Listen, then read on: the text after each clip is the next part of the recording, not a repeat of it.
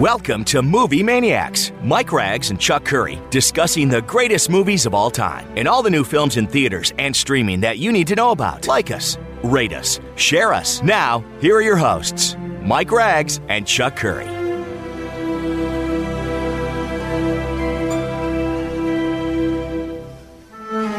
All right, we are back with another edition of Movie Maniacs, counting down the days to 2021, and it can't get here quicker as we get ready for Christmas in a week. Chuck Curry and myself here hanging out with you on another December day, and we've got a lot to do, a couple of new movies, the best moments of 2020. It's hard for Chuck and I to do a 10 best movies list this year. In fact, it's almost impossible to do. It's just not enough movies, but we're going to give you the 5 best moments from the year. We'll have some Fast Five in there too. Got some movie news wrapped up in there as well. And Chuck, we're a week out from Wonder Woman getting released in Christmas Day. How you doing? Mike, I'm doing good as always. You know I'm on top of my game, ready to go every week. So what's the latest on movie theaters in Pennsylvania for Wonder Woman? You're still going to get screwed out of this? No Wonder Woman in Pennsylvania. I was thinking about taking a drive to where would you have to go? I have to go to it's about 20 minutes into New Jersey. One of the Mart's bus stops right before you get to Pennsylvania. Right. Quakertown. Is it Quakertown? I don't know. No, that's Pennsylvania. I'm completely confused now. So you can go to to Jersey. Here's my options. I either do Harry Carey and commit to buying HBO Max and watch it at home, which I hate doing. Right. Or I drive about 20 minutes into New Jersey, and I actually could watch it on an IMAX screen if I did that. Well, then that's the answer, isn't it? I might do it. It's a coin. It's only 20 minutes, for crying out loud. It is, but it really depends on my my extremely busy schedule. So I'll probably ask my agent if I have time to do it. I would tell you this: you might want to order your tickets because by now you might not even be able to get in with the limited seating and advanced ticket sales. So your decision might be made for you already. I don't even know. You think no, there's no way they're going to I don't think they're going to get IMAX screens to capacity. Not here in I know, but I'm saying advanced ticket sales, that's probably sold out already, dude. Could be. You're a week out. Are you excited about Wonder Woman 1984? Yeah, I mean, I am. I am. I don't think I don't know where I'm going to see it yet, but we'll see what happens. The question is how much of America is excited about it. Chuck, let's dive into some movie news. And obviously nothing really has come out in theaters. Greenland is available now, Chuck, for you to rent. $20. I heard it's good. I heard reviews are really good. So Jared Butler, he'll get your $20? Oh boy. I don't know. That's a lot. I still think the pricing's wrong. I'm being honest. I know if it's a big film like a Bond or Wonder Woman and just say it went to directly pay per view, I'm going to pay $19.99. But honestly, a movie like Greenland, really, I think $9.99 is really a more psychological price point that I'll easily cross. $19.99, I think harder. No, you? Yeah, that's too high. We've said it over and over again. Yeah, it's way too high for us to pay that much money. I mean, it's not like if there was no COVID, you'd be outside a movie theater in your sleeping bag 2 days before Greenland opened in theaters, right? Do you remember that? Do you remember back in the day when like the new like Force Awakens and you get people, they're in a sleeping bag waiting outside the theater a week before. Matter of fact, Force Awakens came out 5 years ago yesterday. I was just thinking about that. I was too, and I'm going to tell you why I was thinking about it, because that might be the last pure, I can't wait to see this highly anticipated event film that you're willing to stand on some form of a line if you have to, at least inside the theater. There's no lines around city blocks anymore with all the screens they have. That day's gone. But I gave some thought to that when I saw that this day in film history. It made me give it some reflection and thought on that concept. Well, and also the buzz about Mandalorian. If you haven't watched the Disney Plus series season 2, the finale's got a whopper of an ending, Chuck, and I'm not going to talk about it here. And But people that have watched it are already buzzing about it. And along those lines, we did lose Boba Fett over the last couple of days. The actor who played Boba Fett died. Chuck, and have you ever seen a screen character with so little screen time be as popular as Boba Fett was? I mean, he was really hardly in any of the series, but Empire Strikes Back, for the 10, 15 minutes he's in it, that character lives in infamy. Yeah, it does. It has what they call a massive, almost iconic cult following. But I got to tell you, you might have went with me. Remember when we used to go to the Fangoria or Star Trek conventions in New York City 20-something years ago?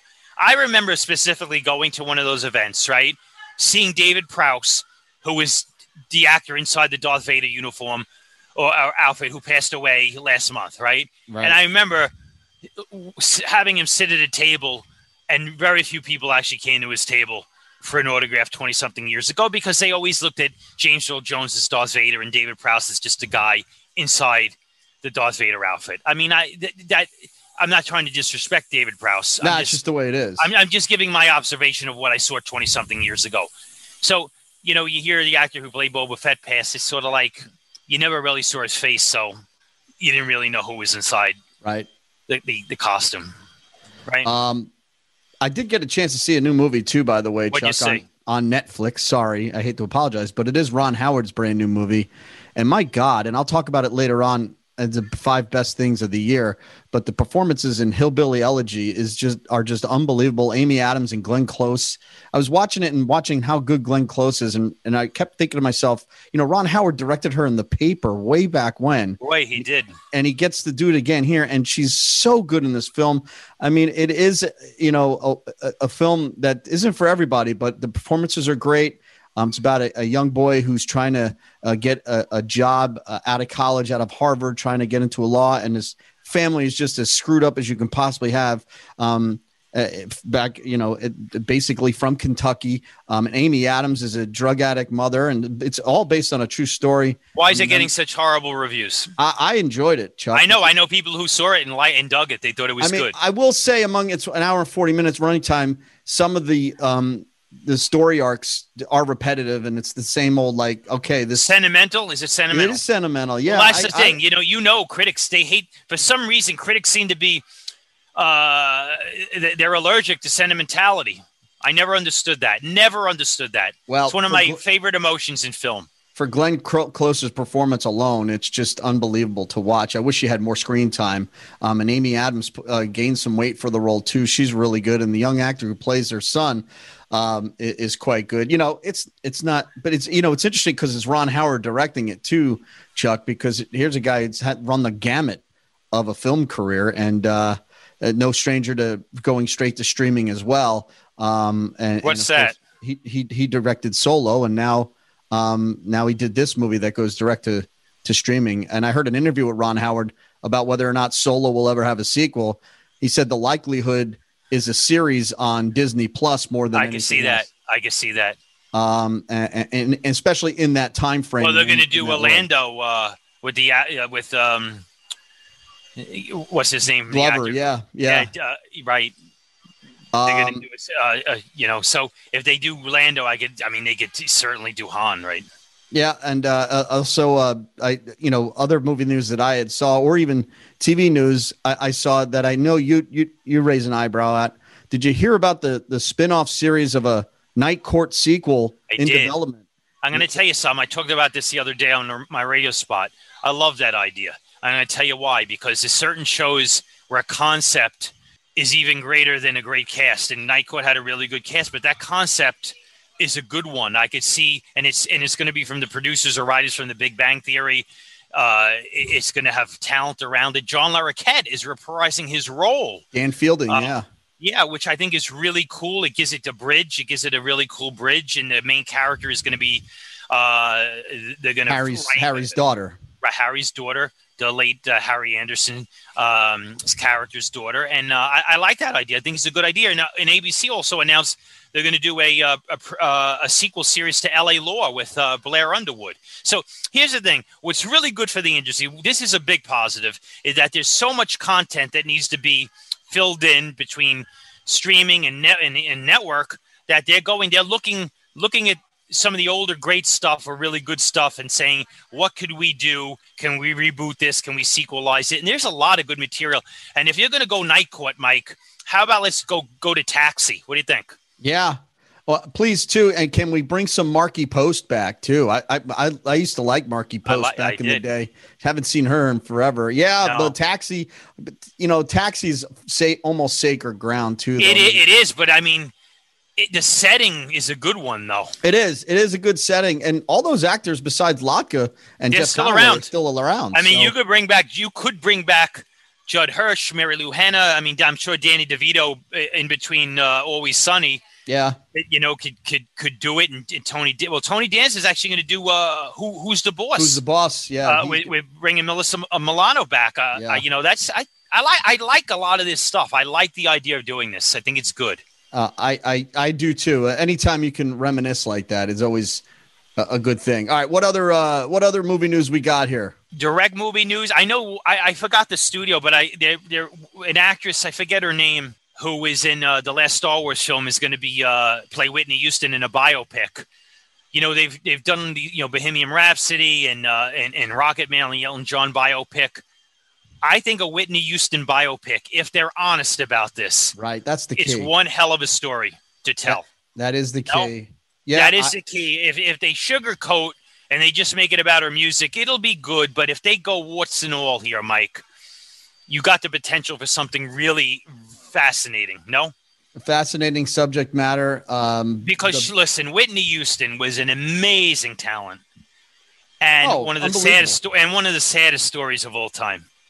No doubt about it. And if you think about the icons of the 80s of Whitney Houston, Prince, Michael Jackson, George Michael. And they're doing a Madonna bio. Yeah, but all those other ones are dead. Mm-hmm. It's hard to believe the people that were having number one singles from just 30 years ago aren't alive anymore. No, I agree. And do you know, Madonna stated that Madonna said she never did a drug and never had a tattoo. Surprising?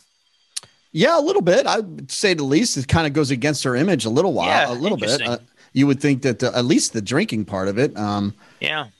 Who knows? Chuck, what else you got? I saw that there were some more Avatar set shots released, and I keep thinking to myself, why and who cares? It's so long after the fact. Here's the thing about Avatar 2. There's going to be major resistance if Cameron tries to do a full-blown 3D push for this. No, I can't even see theater owners wanting to do this. Chuck, because they did. It took years to get past this. Really, just at the end of the day, the technology was really good, but it just kills storytelling.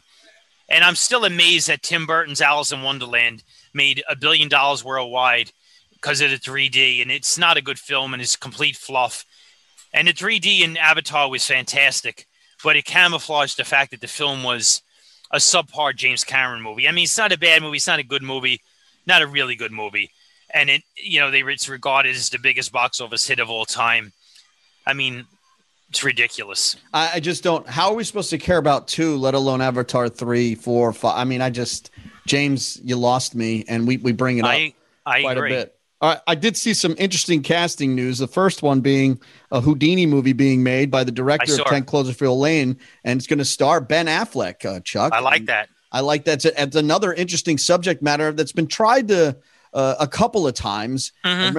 I remember back in the 80s, maybe even late 70s, Paul Michael Glaser played Houdini on a TV movie. I always remember one of his infamous lines when I think he told his wife, he said, when I die, he said, if there's a way for me to come back and escape death back into the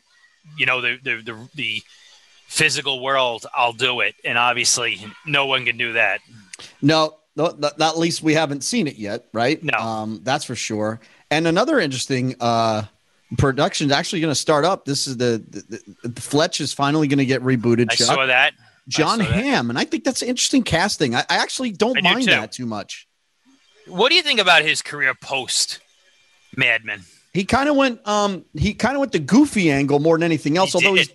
He was good in the Atlanta bombing movie. He was good as he was. I agree with that. He's one of those guys can flip flop to both, but they're starting production this the Richard spring. Jewell Clint Eastwood movie you're talking about.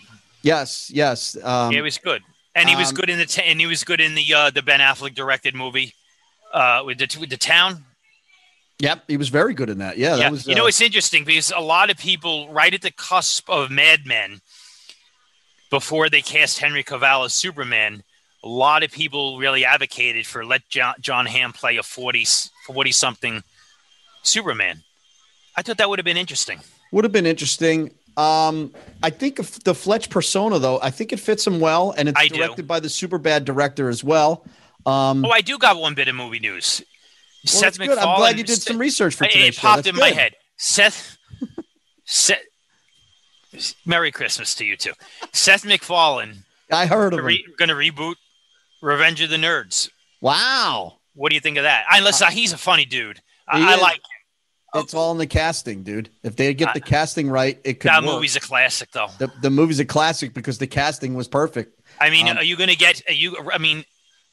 What was it? What's his name? Robert Carradine. Robert Carradine.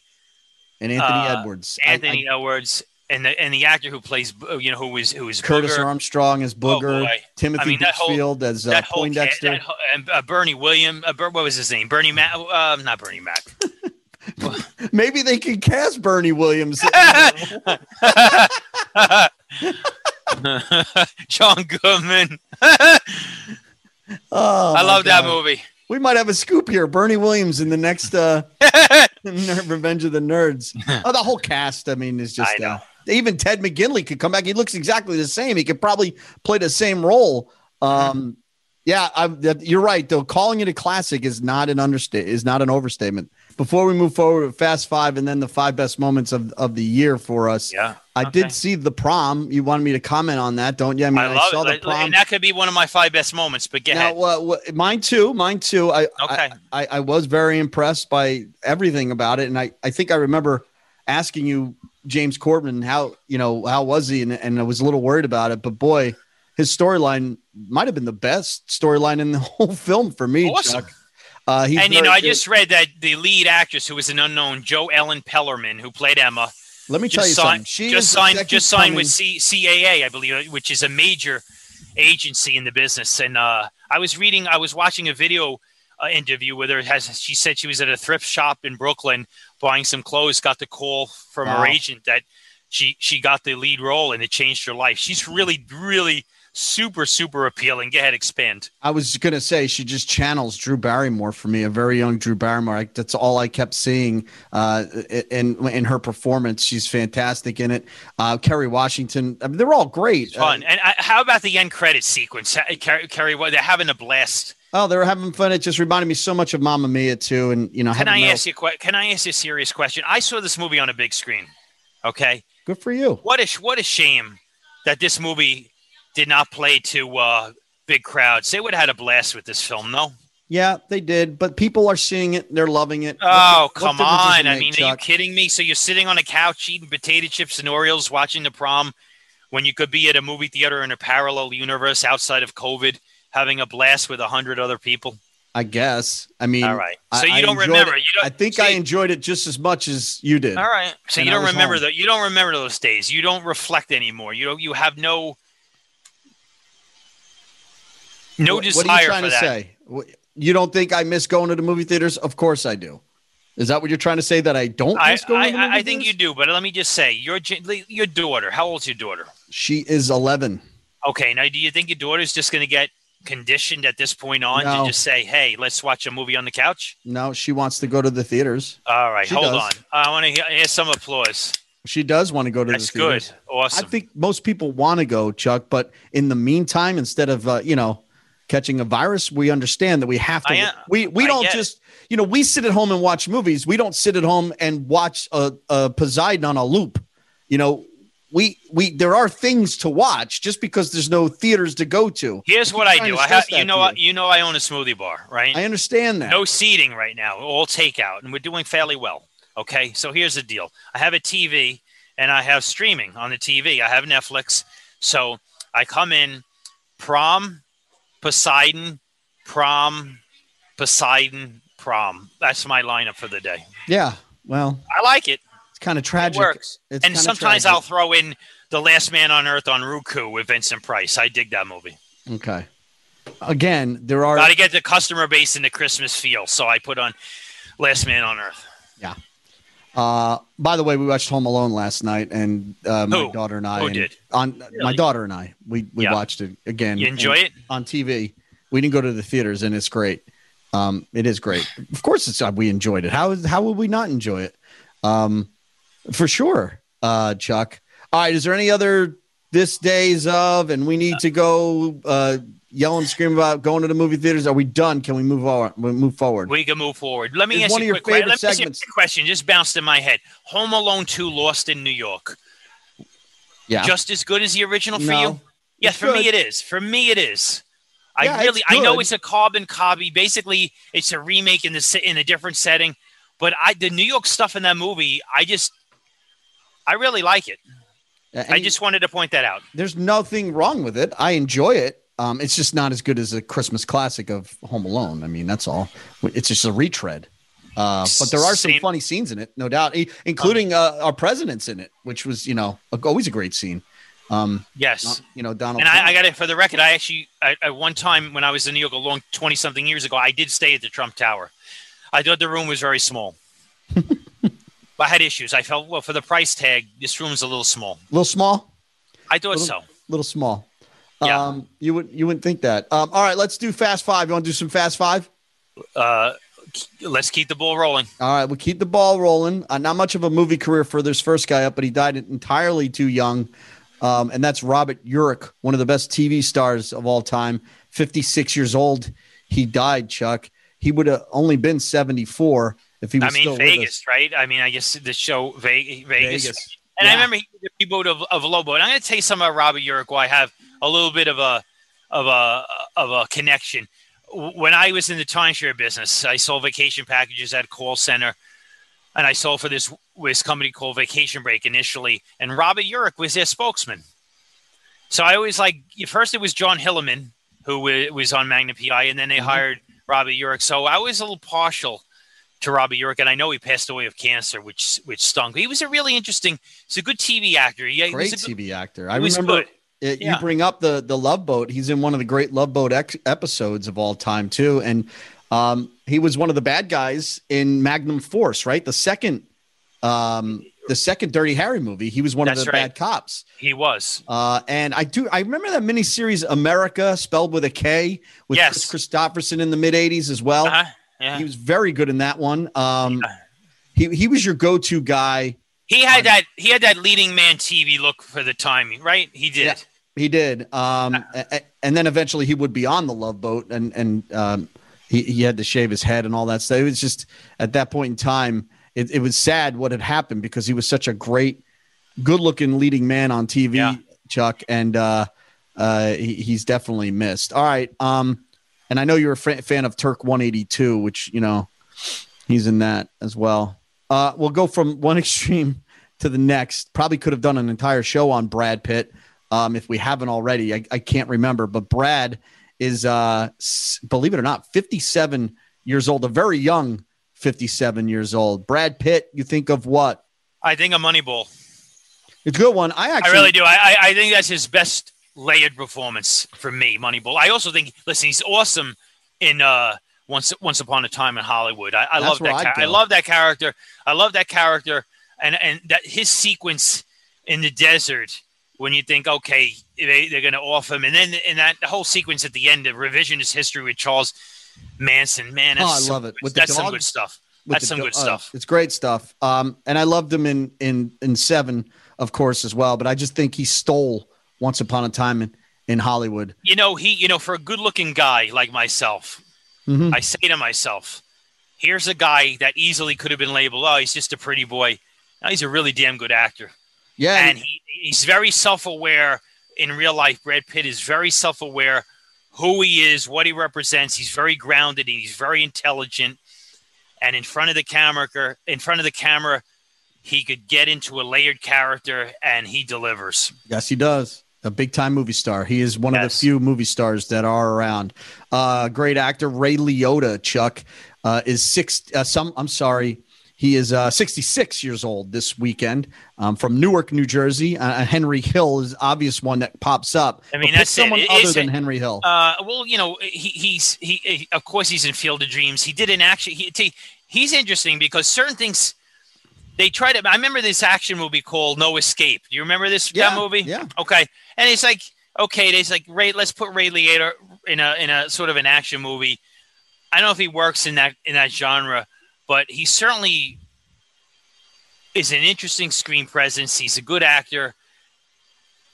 He'll live in infamy. He'll live in infamy for Goodfellas, though. He's good as a guy. If you don't know if he's good or bad either, usually like a movie like Narc, he's fantastic in that.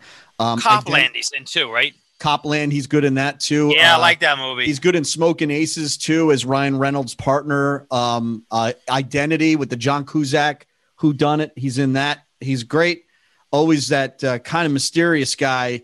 But usually he's definitely a screen presence. And I absolutely loved him in Marriage Story from last year. I thought he was fantastic in that as one of the defense lawyers. Here's a difficult one, Chuck. Maybe there's a movie out there that you saw her in and you liked her in a lot, but she's mostly known for her Joey Potter role on TV.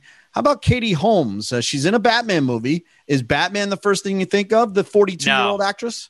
No, I mean, I would think of, I first saw her as Joey Potter in Dawson's Creek. And I got to tell you a story. I have a 15-year-old cat. I think the audience should know. His name is Dawson, named after Dawson Leary from Dawson's Creek. I like Dawson's Creek. Yeah, I was a fan. Okay. And I liked her on that show. I never thought she materialized as a theatrical actress. She's all right. I will tell you, though. And she's fine in Batman Begins, though. And I love that. I think she's better than Maggie Gyllenhaal in the same character in the next movie. I think she's I don't know about that. I think she's better. And normally I'm right and you're wrong. So I think she's better in it. Why she never materialized into a major presence? I don't know. I don't know. That one sequence when she says, "Tell me who you are, you might die," and then and I do this with my daughter all the time. That's all nice. Right. And Batman says, "It's not who I am. No, it's not who I am on the inside, but what I do." That defines me. You nailed that line. I mean, I closed my eyes. I thought I was doing a show with Batman. Now let me ask you: if I was on set, the director easily would have said, "Cut, print, try that you're again." Batman." I don't want to. In this setting, it's harder because I'm under a little bit more pressure. But when I'm driving with my daughter in the car, I always use that line. Yeah, and then sometimes I'll say, "Huh."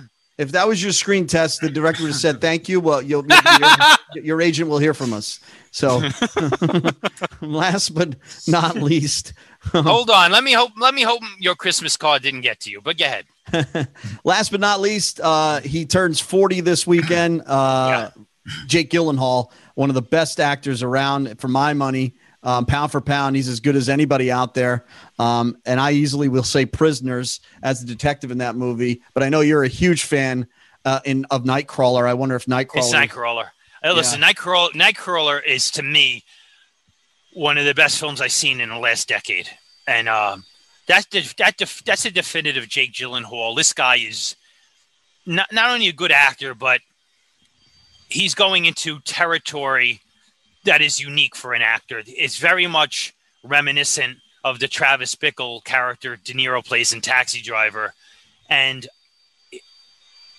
to me, that's as good a performance as any that year. Well, I would also make the argument, too. He can do action. I love Source Code. I thought that was a good movie. He's leading that. He can do disaster. He's in a Day After Tomorrow. The Day After Tomorrow. He can do disaster as well. How about that scene? How about that scene when Emmy Rossum hugs him when he's under the water freezing and she uses her body? I like that scene. I just wanted to point that out. I loved him in Donnie Darko. And then one of the first roles I saw him in, I'm a huge fan of October Sky from 1999. Been around a long time, huh? He's the son in City Slickers. Let's not forget either. He can dislocate his arm. He is Billy Crystal's son. Trivia question: what was the calf's name? The calf's name? Billy Crystal's Norman.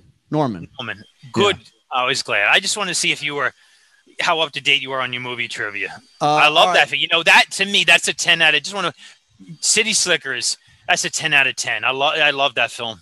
Yes, it's a great movie. It's a great movie. And I'm glad you brought that up. Unfortunately, the sequel lands in the same category as Poseidon Adventure sequel, as just utter crap. It's a little flat. It's crap. And to bring Jack Palance back as a twin, I mean, come on, what are we doing here? And then to not have John Lovitz replace, that's not Bruno Kirby. Yeah, Bruno Kirby, not going to fly. Well, that's that's a story I don't know 100% about, but it's a sad story. The whole Billy Crystal, Bruno Kirby fallout. Yep. Oh boy. All right, Chuck. Let's talk about the 5 best things we saw. I'm winging it here, Mike. I'm just winging it. You're going to wing it. I'm going to wing it. But I listen. Slam bang research our listeners love from you is just wing it and just hope for the best, right? I mean, you've been faking it for how many years now? I like what I'm faking it. Hello.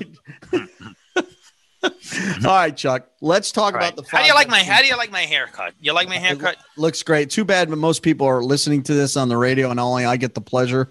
If you want, we can start posting these. Let me tell you something about good radio. Good radio, you paint a picture for the listening audience. Mm-hmm. No? Mm-hmm. Yeah. That's why I become a fairly decent broadcaster.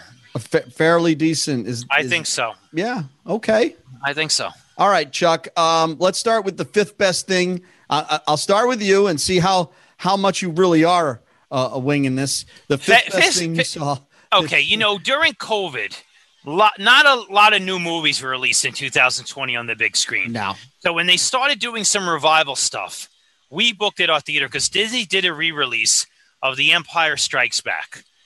I don't recall seeing The Empire Strikes Back in a movie theater. I know that's so hearsay. So I got a chance to see it on our biggest screen at the Pocono Cinema, Winston Jones Theater 1. I got to tell you, Mike, not only is Empire the best Star Wars movie, but to watch that beauty unravel on a big screen was really a treat. And I had a great time watching it. And it established a really cool memory for me that there's nothing better than seeing a great movie on a biggest screen possible. And it's not equivalent to watching it on a TV screen. So that's my number 5. That's not bad. Thank you. So I want to say thank you, Disney, for doing that re-release, for giving me a chance to see greatness where it belongs on a big screen. And that's a great movie. And that's a great movie. That's a good one. Thank you. I'm going to start with my the 5th best thing I saw. It's a TV series, but it plays like a movie, Chuck. And that's season 3 of Ozark with Jason Bateman back as the lead and the director of this whacked out family live in the Ozark Mountains. Season 3 is the best season of the 3 so far. I cannot wait they're going to do back-to-back season 4 and 5. Shorter seasons, but an extended 2 seasons, but Ozark season 3. Now, when you watched it, how many episodes in Ozark? Ozark, I believe there's 8 or 9 in this. How long did it take you to watch? In what intervals? Maybe a week. Okay. Yeah, it's that good. Jason Bateman, really great. Not only as an actor, Chuck, but the episodes he's directing. Can I ask you a quick question? Because you know about streaming. Do you like the format of where Netflix just releases everything we could binge watch, or do you like what Disney's doing with Mandalorian, one episode a week? I'm not. I waited on Mandalorian and I wait for everything to come out. I like them all out at one time. No, see, here's the thing. I'm going to counter rebuttal you. I still like the concept of one episode a week where you let it maturate in the mind. You get to talk about it on social media to look forward. Right. Don't get me wrong. I've been watch a whole, and I'm going to talk about my number 4 as a binge watch, and that's fun. But when it's over, like if you binge watch everything in 2 days, it's like I got to wait. Like Stranger Things, I got to wait a whole year or more to watch it again. So there's pros and cons to it. Yeah, there definitely are, and you're right. There is that feeling you get when it's over. Because when I finished Schitt's Creek, season 6, which was fantastic, by the way, and was almost on my list. But Ozark plays more like a movie, so I. Hey, do you remember the concept of the saying "water cooler talk? Of course. All right. It's still there, Chuck. Explain to the audience, what does that mean? Water cooler means is when a series or a show would play the night before, you would go into work the next day and everybody be around the water cooler talking about the episode they watched. Like Who Shot JR? Exactly. It still happens, Chuck, but it just happens in a mass audience on Twitter what the hell happened at the end of The Sopranos? Exactly. Why did my TV go black? I understand, Chuck. I still like that. I still like that final. I need you to just start looking towards the future now. I'm trying. Stop looking towards what was. These events still happen. You still get those highs. Those who do listen to me. Those who forget history are doomed to repeat it, though. No, yeah, well, I don't know what the hell that means. But I'm just saying.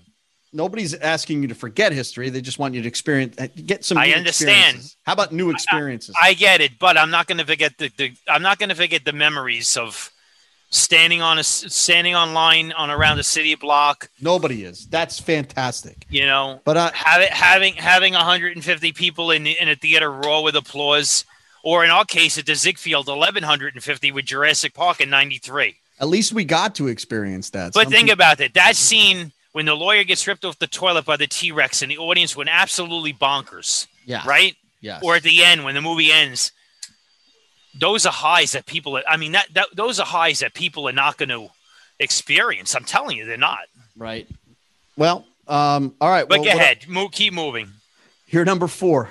My number 4, I know it didn't come out in 2020, but I saw it before, but I watched it again. I binge watched season 1 and season 2 when Cobra Kai came on Netflix. Great stuff. And I'm going to tell you, that's some really great stuff. Almost made my list. And what it did for me is I started watching with my wife and daughter the original Karate Kid films again. Mm-hmm. And I watched The Karate Kid the other night. That's a perfect movie. The original. And those showrunners who do Cobra Kai, their love of that original series, the nuance, the understanding of those characters, the reality that they fully understand and embrace the fact that Johnny Lawrence is really the hero and Daniel LaRusso is the villain of the original series. I'm just kidding. But, people speculate. But they really, they've made Cobra Kai a joy. And when I watched the trailer a few weeks ago to Cobra Kai season 3. Looks great. And they're throwing in these characters from, 2. And I'm going to assume that villain from 3 somehow eventually will pop up. And I have to assume, Griffith, yes. I have to assume that Elizabeth Shue is part of this season is Allie. They're just not going to show. They're just not going to show her in the trailer yet, because that's a big surprise. Don't give that away yet. It's so cool.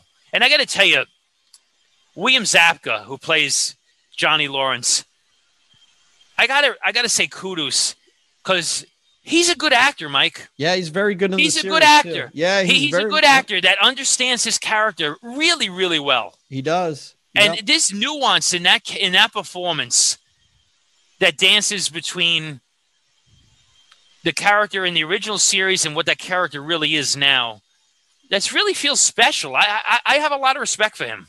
Yep.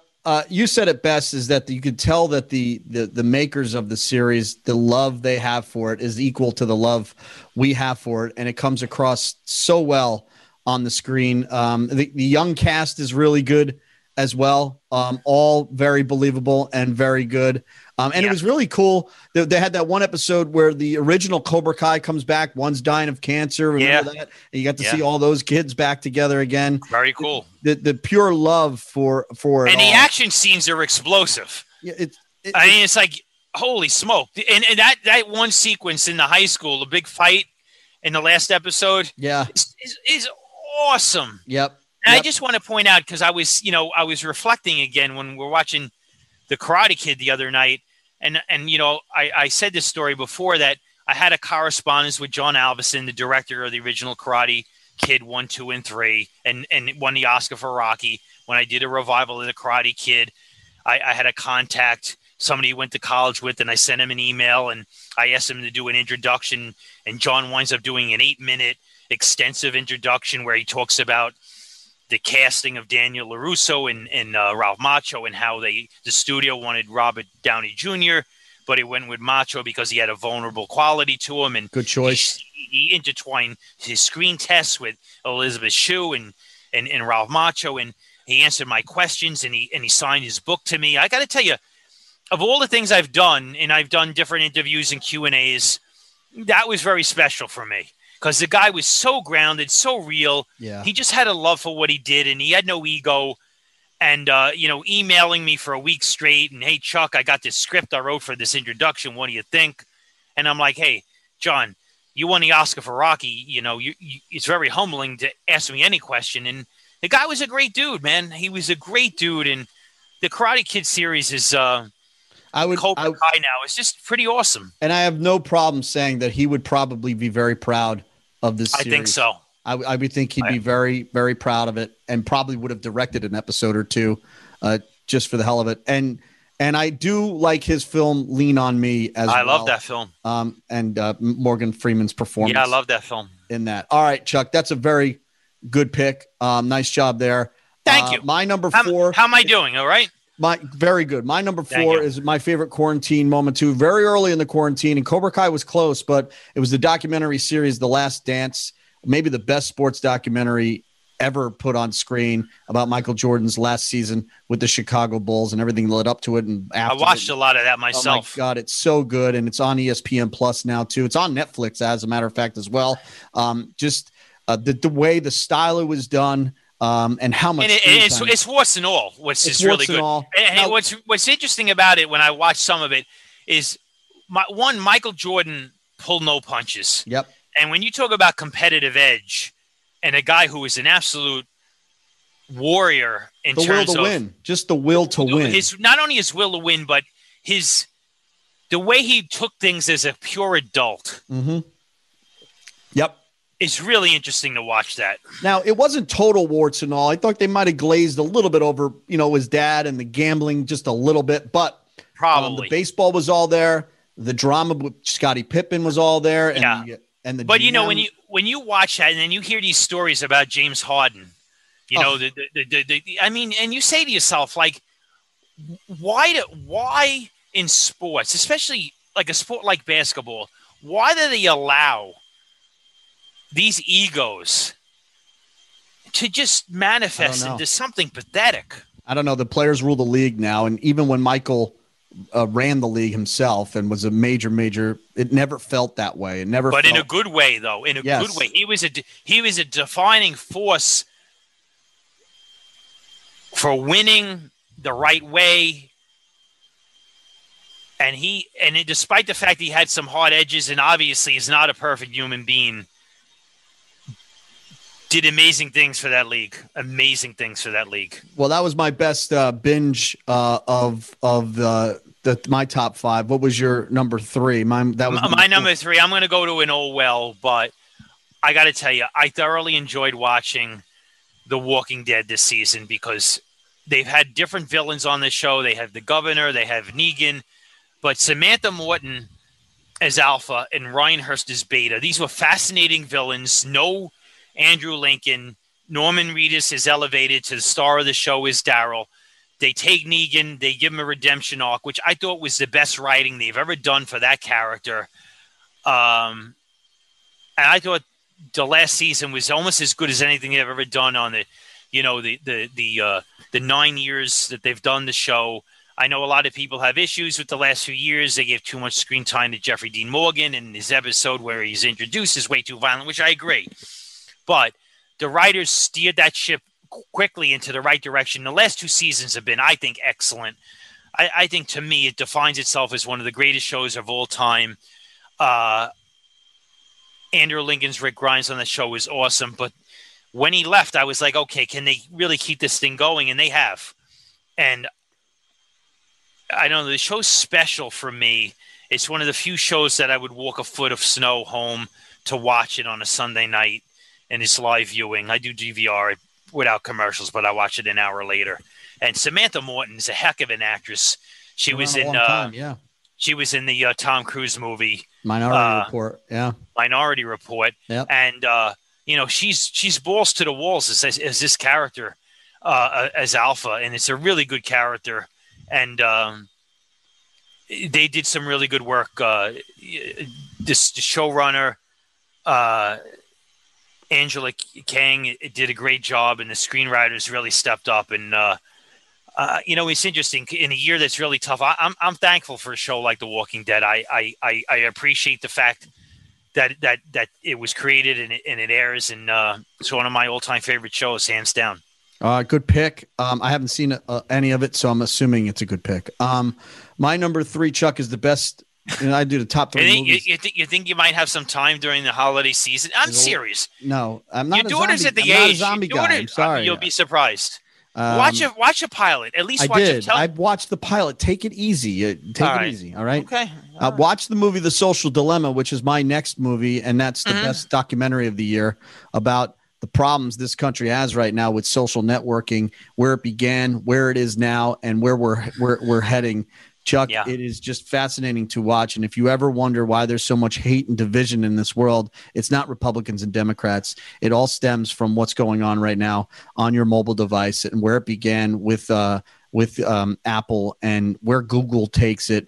This guy, Tristan Harris, who's really become the spokesperson for this film. He's the center character. He used to work with Google, and he's telling you how the algorithms paint you into a corner that you never get out. You never find the whether it's fake news or real news, you'll never know because it's the only news that you're going to get. It'll really open your eyes to what's wrong with this country. And if things don't change, I don't see them changing anytime soon. So what's his resolution?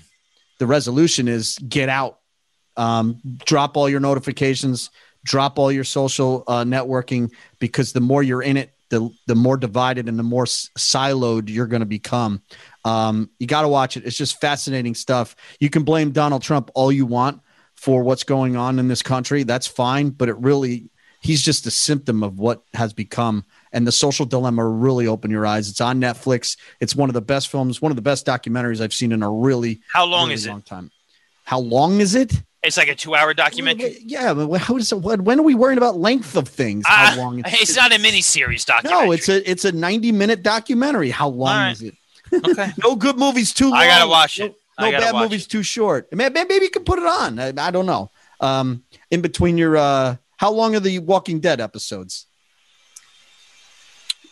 50 minutes. 42 minutes without commercials. Watch The Social Dilemma, people, and you will immediately I took my notifications off my phone the minute I did that. I'm not on Facebook. Really? Yeah, I'm not on Facebook on my phone anymore. I'm not. I mean, it's. Is that why you don't say hello to me on Facebook anymore?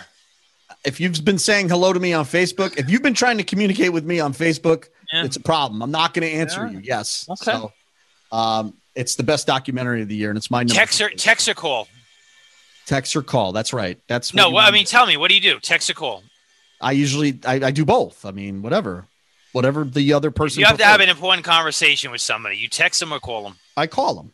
Okay. Yeah, I call them. All right. Of course. I text to see if it's all right to call, and then I understand. If the text is going smoothly, you'll just text. I'll be honest. Come on.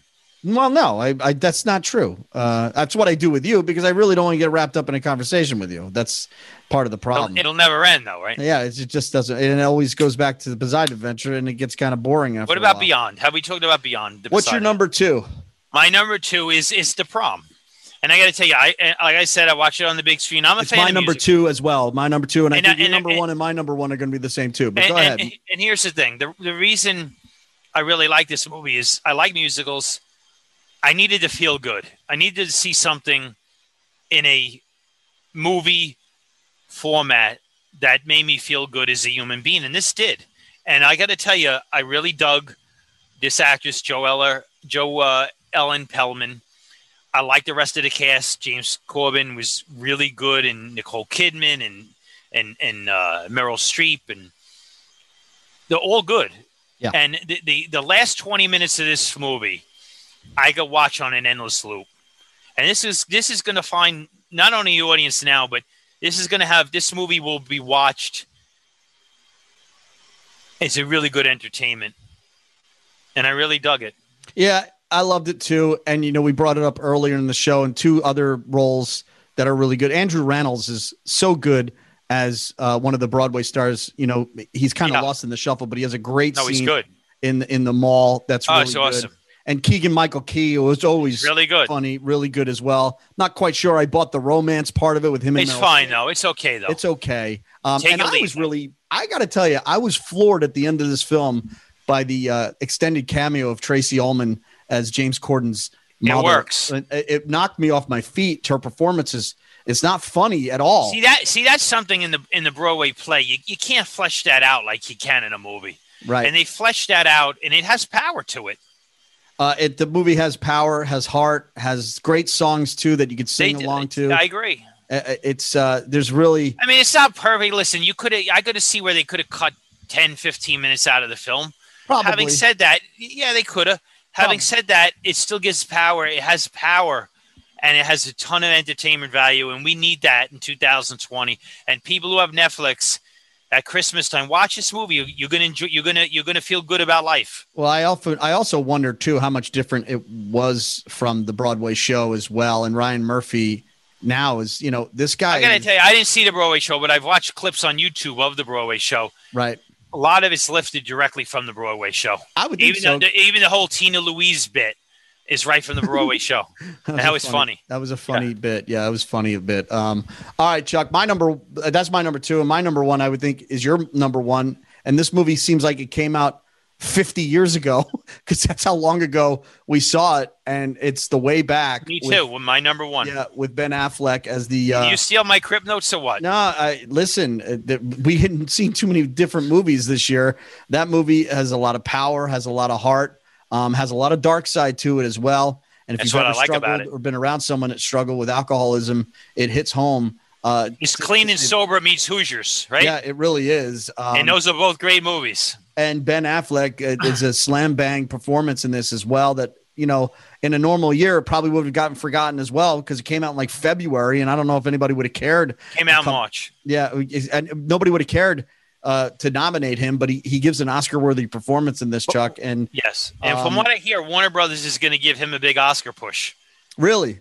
Yeah, I mean, do I think there should be an Oscars for 2020? No, probably not. But they're gonna.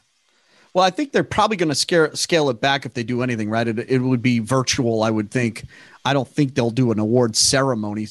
Would they be as arrogant to do something like that? That would be pretty arrogant and brazen. I can't see it. Tone deaf was what it would be. Yeah, it would be big time. It would not be well received. This is another great sports movie, no doubt about it. It is. It rings true even on the sports. If you want to see it as a pure sports movie, it works. If you want to see it as a redemption movie, it works. And I like both those. I like both those elements, and it works. And Affleck's great in the movie. He's a great character. To me, dealing with my own personal demons, I'm not a perfect human being. It was very reflective watching that character for me, and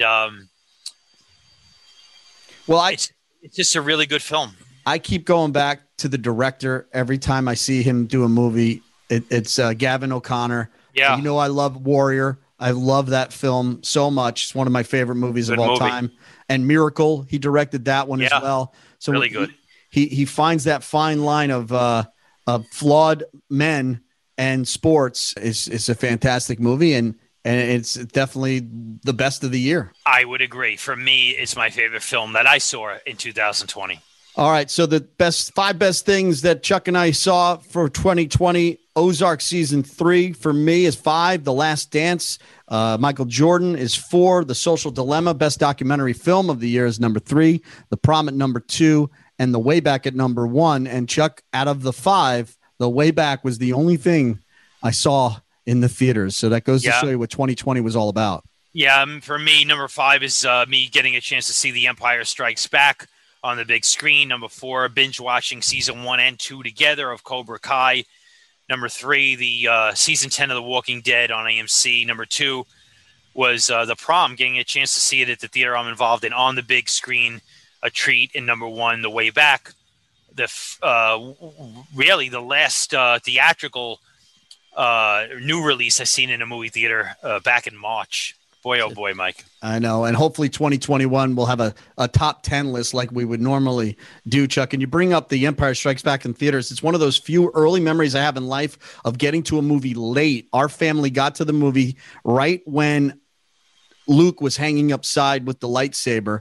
So we were a little late to that film, but it's funny how that's the one memory I have of seeing that movie in the theater. So when you say you saw it in the theater and it might be the first time, I know I saw that movie in the theater because we were a little late. And also great memory, my dad had a bootleg copy of The Empire Strikes Back and Raiders of the Lost Ark back to back on a VHS that we wore out at home. And I actually started. Let me call the FBI, but call the FBI now. I actually charged my friends a nickel to get in to watch Raiders of the Lost Ark. And that's how you become so cunning in your that's right. In your later life here. That's right. Understood. All right, Chuck, we will do this all over again next week. Actually, it'll be the Saturday of Christmas. I don't know what we're going to do. We might have a show. We might not. I don't know. Chuck, I don't know what Chuck's plans are for the holidays. But we'll find out, Chuck. I'm sure you'll be visited by 3 ghosts at some point during the course of this. Oh, there's no doubt. All right. Well, have a good one and Merry Christmas, my friend. Merry Christmas to you, to the listening audience. Thank you for listening to us. We greatly appreciate it. Mike, as always, it was a pleasure. Thanks for listening to Movie Maniacs. Download one of our archived episodes. Be sure to subscribe to us wherever you listen to podcasts.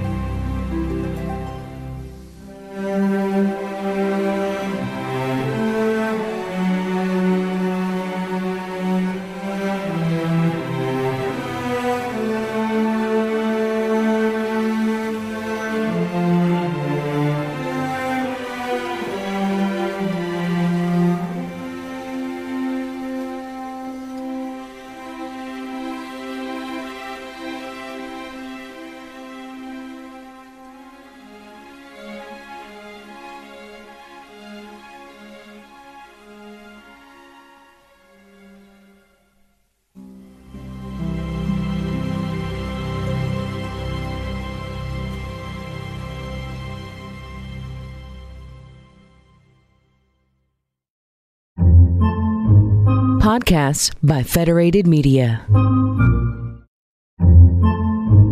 Podcasts by Federated Media.